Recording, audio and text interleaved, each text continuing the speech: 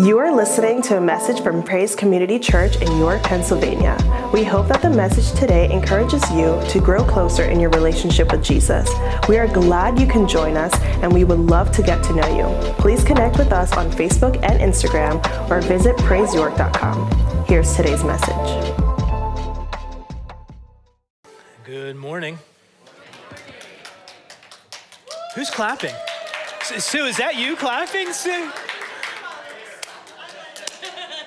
Ay, ay, ay. I am humbled to be here. The Connolly family is represented hard today. They're taking up like 2 rows. I love it. I love it. It's beautiful.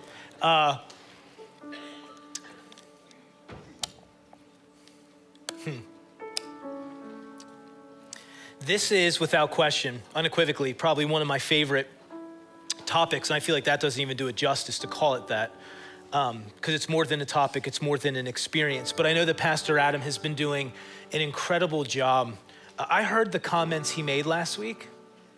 I don't know if he made it second service or first service, but comments like, I can't take him down or something like that, and as if that's what we do in our free times, wrestle each other, right? To see who has the greatest amount of strength. And I can assure you those words are false. So, but I will say, and I say it all the time, and maybe it's easy for me to say it because he's my best friend. It makes me weepy to talk about, but I've known Adam a long time, and to see the leader he is today blows my mind. He is unbelievably like an anointed leader, guys. I really mean that. And we fight like brothers, but like a lot of times, like if I really need advice on something, I ask him, and I employ it a lot. And he has done an incredible job of, I think, building faith for where we're going tonight. And it's my privilege and my honor to serve you guys in that way. I know Jen was sharing briefly, I won't go into a lot of detail, but Jen was sharing briefly about some of the things we saw in Pittsburgh last week. What an amazing time. Some of you guys might remember Frank Menhart. He would come here and preach. He's at Blamesburg. He actually stopped the itinerant and he pastors now full-time, Blamesburg Bible Church out towards Pittsburgh. And one of his girls, they had a 3-hour service last Sunday because these kids were standing up and testifying about what happened at Gen Free. And one of the girls got up. I might show it tonight. I might give it to the tech team so those of you that are here can watch the testimony. I sent it to my dad. He saw it. Some people on the team saw it. And it was this girl, probably 14, 15 years old. And she stood up, and what I did last week, we're doing tonight. We are praying for you to experience what is a covenant promise in God tonight. That you would be filled with or baptized in the Holy Spirit. And I'm going to explain that here in a moment. So I did that last Sunday. It's one of my favorite things to do with kids. I sit there, I share my story, what God did in me, what he did at the Lutheran church I was a part of for a number of years. And because I've been asking God, I said, I want to see that again in greater measure because I've seen it, I do it a lot. There's something very precious about watching God touch teenagers that don't believe they're loved, that struggle with addictions of various kinds, struggle with suicide and different stuff. And this girl was standing up and she was just testifying. She said, after Brian prayed for me, she said, God just came upon me. I fell down to the ground. The reality of his love touched me, wrapped around me. I felt his warmth.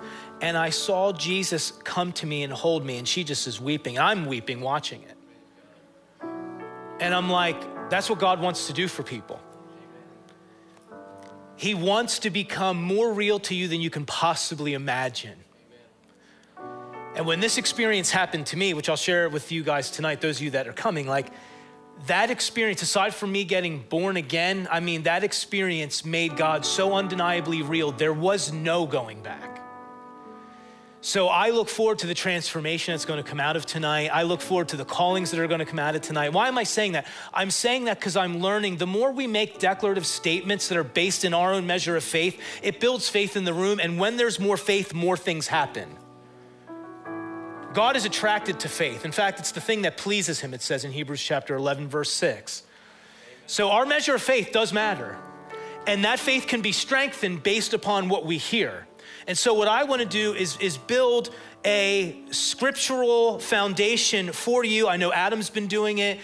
but I want to help you understand this thing systematically the best that I can so that your faith comes by hearing and hearing by the word of Christ. That you would leave here today and say, he made that pretty plain through the scriptures. And I will tell you this, like when I had this experience in December 3rd, 2009, after that, this thing really came alive.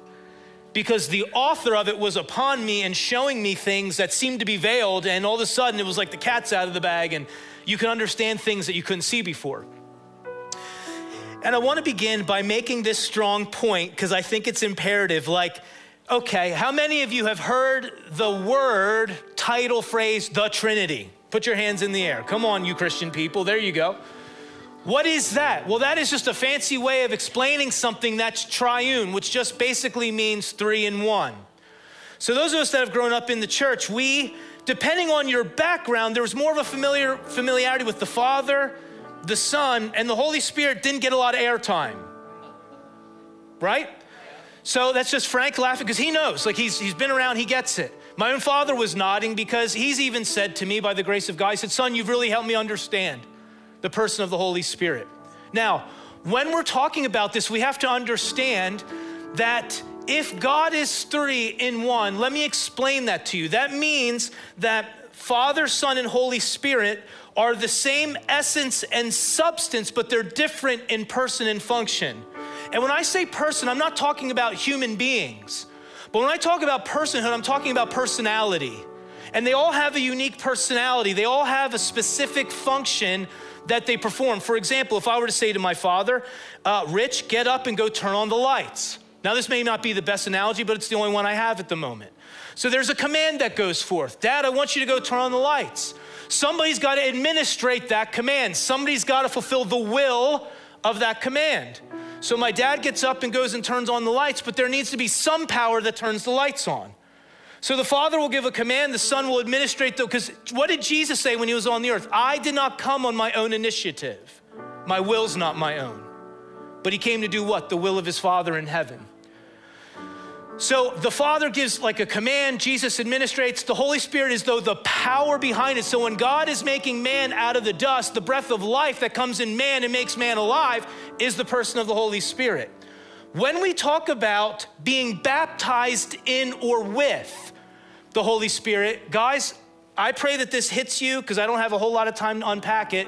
We are talking about being baptized in God himself. And that should cause all of us to say, whoa. And we wonder why sometimes people tremble. We wonder why sometimes people fall down. We wonder why sometimes things come out of people's mouths or they have experiences with his love or they're delivered in a moment. Why is that happening? Well, because the word baptized in the Spirit, or the word baptized in the Greek language is the word baptizo, which means to dunk or immerse repeatedly. I like that because you can be baptized in the Spirit more than one time. It also means this. It also means to cleanse, to wash away. That's why some people will say when they have this experience, that's why some will say, I felt like I was sanctified, which is just another fancy way of saying there was a holiness that came into my life that wasn't there previously. Maybe I struggle with a certain sin that I don't struggle with anymore. That was certainly my story in December 3rd, 2009. There were people in the late 1800s that were part of what was called the holiness movement that did not believe that we needed authority. They believed that in Christ as a new creation, with his name, we have authority. What we need is holy character. So they called this experience sanctification. Later on in life, John Wesley called it the baptism in the Spirit. Now, I'm being nerdy right now, and I like being nerdy. But it was later on in the early 1900s that the Pentecostals said it's not about sanctification or becoming holy, it's about having power for effective witness. It's for missions. And I want to tell you, it's not one or the other, it's both. Amen. The other word for baptized or baptizo is the word overwhelmed. So that's why you'll hear people say, when I received this, the only thing I was aware of at that moment was God became really real. So all of that can happen in a moment, guys. Now there's debate over when this happens. And I don't have time to unpack the difference between being born again and baptized in the Spirit, but I will say there are some denominations, my wife came out of one, that believed that when you were water baptized as an infant, you were saved. Then what happened was you went through a process of confirmation. And it's not just this denomination, there's other denominations that believe this. You would go through confirmation, and then when you were confirmed, the priest, the bishop, or the minister would lay hands on you, and when they did, what was deposited in you at your water baptism got stirred up in you in your confirmation. It's like literally taking chocolate syrup and stirring it up in milk. It may not be the best analogy, but that's what you get. But that's kind of like what it is. And there are some believe that when you're born again, that you get this experience when you're born again. And yet there are others that believe it's subsequent to being born again. In other words, you're born again by the Spirit, but after that there's a promise, and the Bible calls it the promise of the Father, that will be performed, and it's performed by none other than Jesus, and we'll talk about that here in a moment. There are those that believe that after you're born again is when you receive this experience. And it can be sovereign, it can be God's choosing, it can be the result of your hunger. So I tell people a lot, and I told the kids this last weekend, your hunger does matter. God's attracted to that. You wouldn't be hungry for what you don't believe. So in hunger, there's faith intermixed with that. But there are times where, guys, God will do it whether you want him to do it or not. It's called his providence. It's called his sovereignty. It's called right time, right place. Don't care what you think, Paul, you're coming off your donkey. That's what I'm talking about.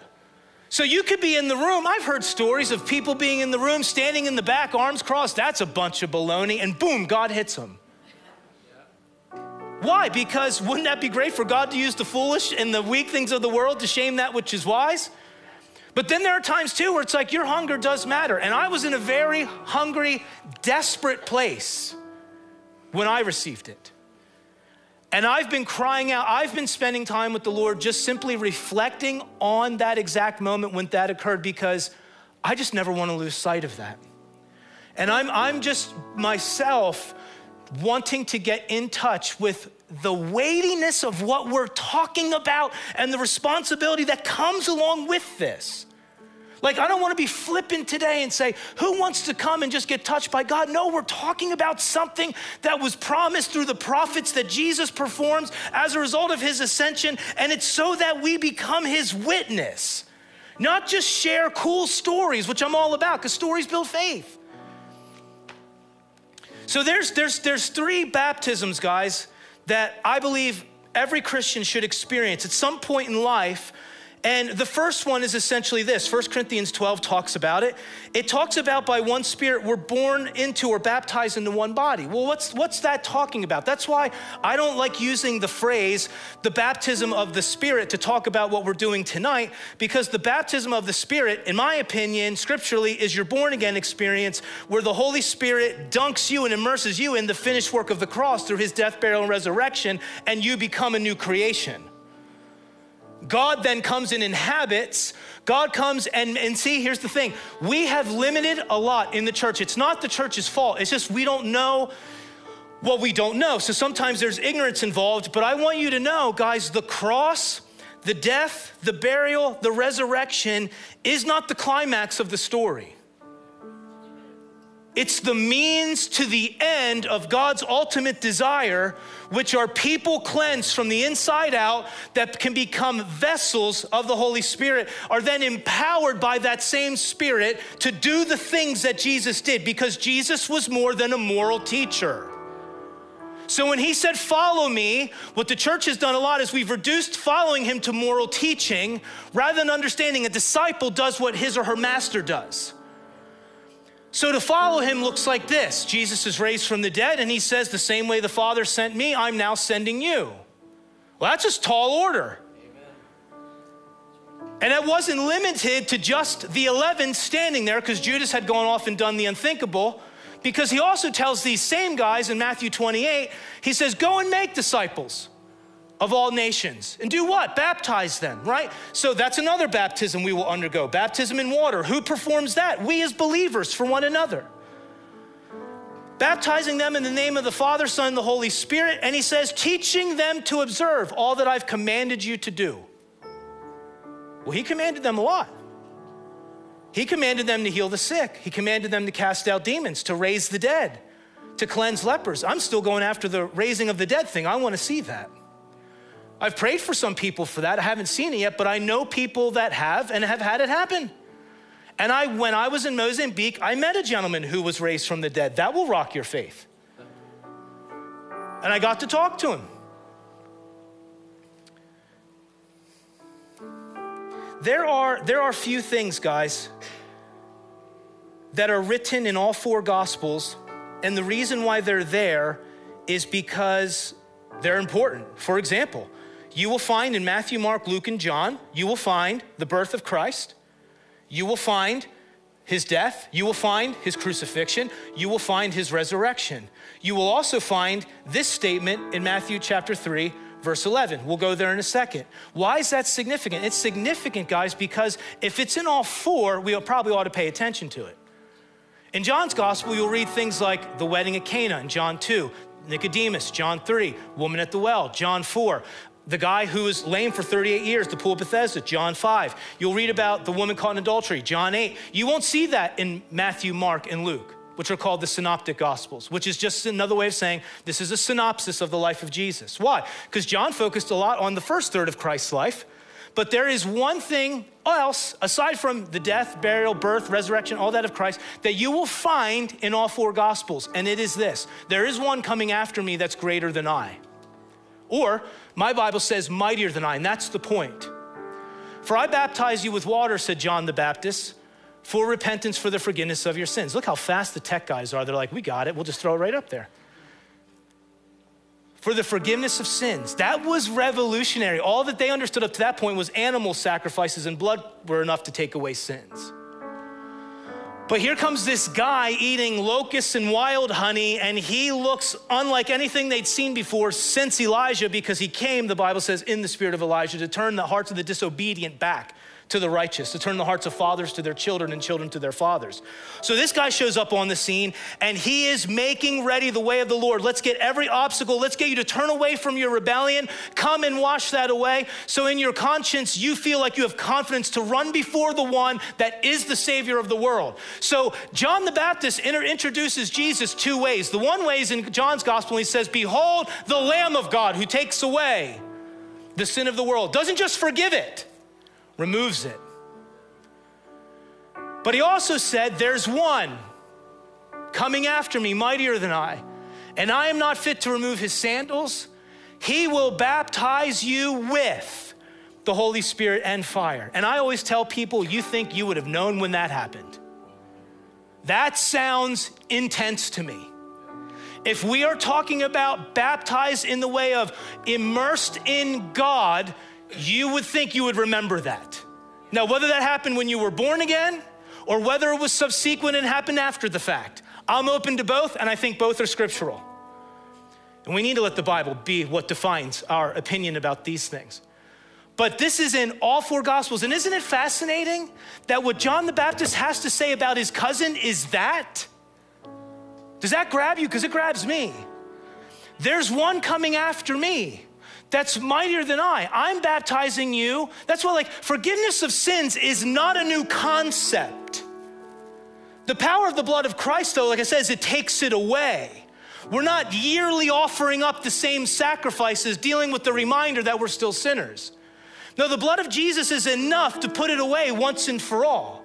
That doesn't give you a permission slip to go on sinning and not have to make restitution and reconciliation where you need to and ask for forgiveness and confess and repent. It doesn't stop any of that. But what it's saying is you're not that guy or girl anymore.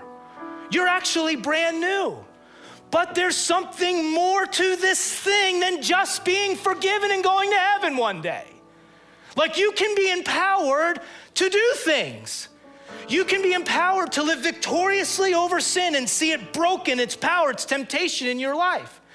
You can live in such a way that when you pray, you see effectiveness in your prayers. You see demons leave. We saw this one kid, God bless him. He was probably 12 years old at this conference last weekend, and he was severely demonized, and he got completely set free. completely set free. I didn't see that when I first started out doing this. And that would have probably freaked me out and caused me to run out of the room. Because when you see people's eyes going all over in different directions, it's like, I hope I know who I am, whose I am, who I represent, and what's on me in that moment. So here's John the Baptist declaring, this guy, my cousin, the one you've been waiting for, I'm preparing his way, but when he comes, he's going to baptize you with the Holy Spirit and fire. So when does this occur? Well, that's a great question. Let's turn to Acts chapter 1 and find out.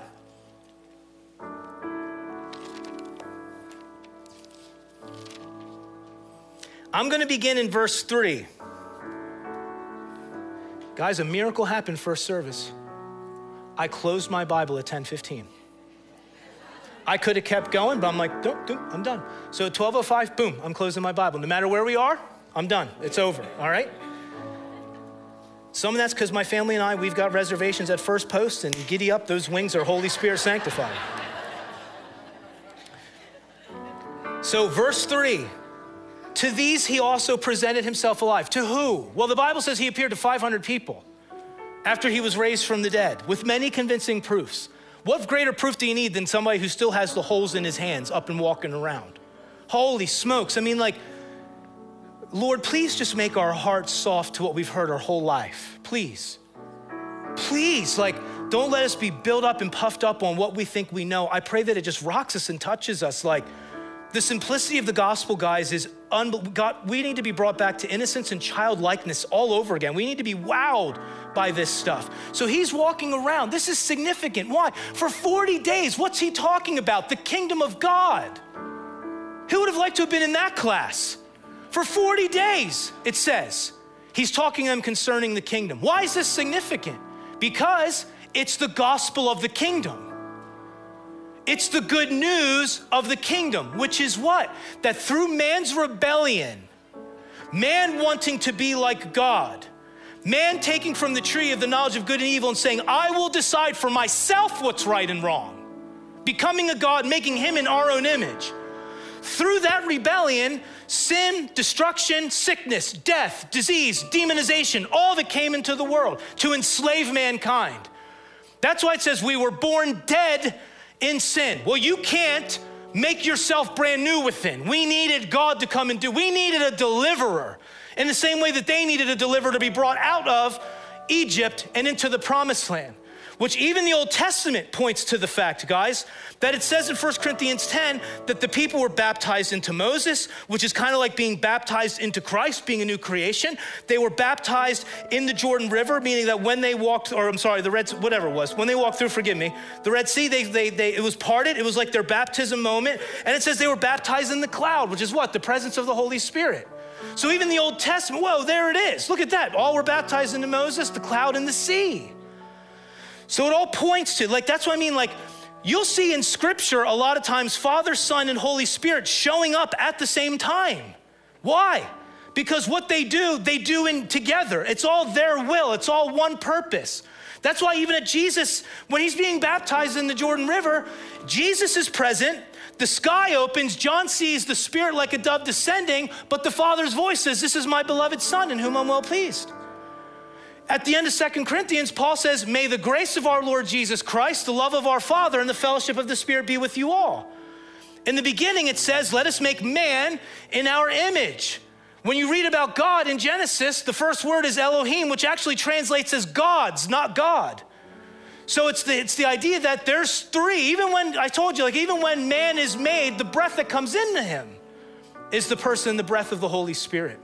When Stephen's being stoned, it says this, Stephen, full of the Holy Spirit, while he's being stoned, Acts 7:55 through 57, he said, I saw the sky open and I saw Jesus at the right hand of the Father. So they're present over and over and over again. He's not an it.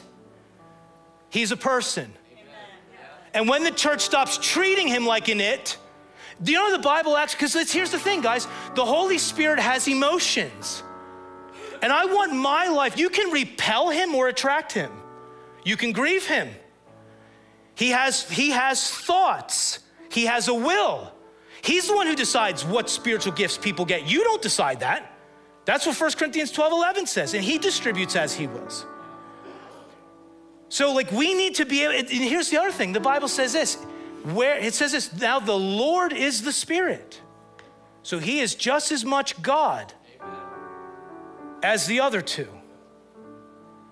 But even Jesus, in what, I'll just use a nerdy theological term, in his kenosis or his self-emptying himself, yes, he was fully God, yes, he was fully man, but even Jesus showed that he was baptized in the Spirit. Guys, and he said, follow me. You cannot do it without this. You will try, your heart will be in the right place, your intentions will be good, but you will feel ineffective, and in your heart of hearts, you know there's something more. And you feel incomplete, and you're like, what is it? Well, here's what I'm talking about. So when he's raised, and it says he presented himself, verse 3, Acts 1, after his suffering by many convincing proofs, appearing to them over a period of 40 days, and speaking of the things concerning the kingdom of God. Why? Because the kingdom of God, after our rebellion, guys, like God came, Jesus Christ was born, and when he was born at that day and time, in that age, a hole came in the age, and all of a sudden the kingdom of God began to advance. And all of a sudden Jesus came to destroy the works of the devil, it says in 1 John 3:8. And all of a sudden people are now getting set free. He's anointed with the Holy Spirit to preach good news to the afflicted, to bind up the brokenhearted, to say, if you're in prison, it doesn't have to be that way. You can be free. You don't have to be held in bondage anymore. Who's performing that? The power of the Holy Spirit. Upon him, it says, you see that he was anointed. You've heard of Jesus of Nazareth, Acts 10:38, who was anointed with the Holy Spirit. By who? The Father. There's the three of them again. Who went about doing good and healing all who are oppressed of the devil. And he's telling them before he ascends to his Father, let me tell you more about the kingdom. Why? Because what I told you to wait for in Jerusalem is going to come upon you, and the way the kingdom advanced through me, it's going to advance through you. And you're going to preach, and you're going to demonstrate, because the kingdom of God is not just a matter of talk, but also power, Paul said. And if it's not proclamation and demonstration, it's not the gospel. It's not the gospel of the kingdom. Because the gospel of the kingdom, Jesus said, if I cast out demons by the Spirit of God, then the kingdom of God's come upon you. So the kingdom of God makes people free. How? By the power of the Holy Spirit. So it says, gathering them together, he commanded them, I'm gonna do it. He commanded them not to leave Jerusalem, but to wait for what the Father had promised. Scripturally, this is called the promise of the Father, this moment, which he said, you heard of from me. For John baptized with water, but you will be baptized with the Holy Spirit not many days from now. What's he mean when he says, which you heard of from me? Well, that goes back to John 7:37 through 39. If anyone is thirsty, let him come to me and drink. And what I will give him, what I'll put within him will become rivers of living water flowing from their innermost beings. This he spoke of, the Holy Spirit, listen, who had not yet been poured out because he had not yet been glorified. When is he glorified? Man, and I was joking with the first service about this because guys, he's standing there. This is a human. He's in a man's body. He's not mystical. It's not an aura. It's not, the Force in Star Wars. Like he's not a ghost. Like he's standing there as a human. And all of a sudden, this human starts to go, and he lifts off the ground. And he starts, it's in your Bible, it's Acts chapter 1. He starts to go up, and they're like, have you ever looked up in the sky and see how far you can see? He's piercing the clouds, and they're like, holy cow. And the angels show up. There's two of them that say, men of Galilee, why are you looking up? Because he's going to come back in the same way that he went up. And I'd be like, what are you talking about? We've never seen that before. Maybe that's normal where you come from, but I've never seen jet thrusters come on a human being and lift him up in the air. So why is that significant? Because as he's going, he's essentially declaring in his ascension, hey demons, hey principalities, hey devil, I'm over all of you.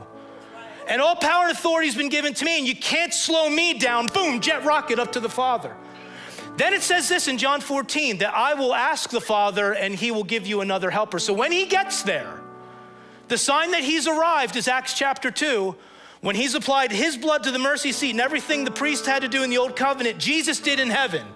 Because it was a copy of what was there. What Moses built was a copy. of what was in heaven. So there goes Jesus, and he makes absolute atonement, blood on the mercy seat, forever representing us before the Father, making intercession for us as our faithful high priest. Because when he hung on the cross, you've heard me say this before, and I'll say it again, he said, "It is finished." He did not say, "I am finished." And the reason why he's not finished is because as high priest, he's fulfilling the covenant that one day God's gonna pour out his Spirit on all flesh, and today is that day. Today is that day. And he has not changed his mind about it, and he's still doing it.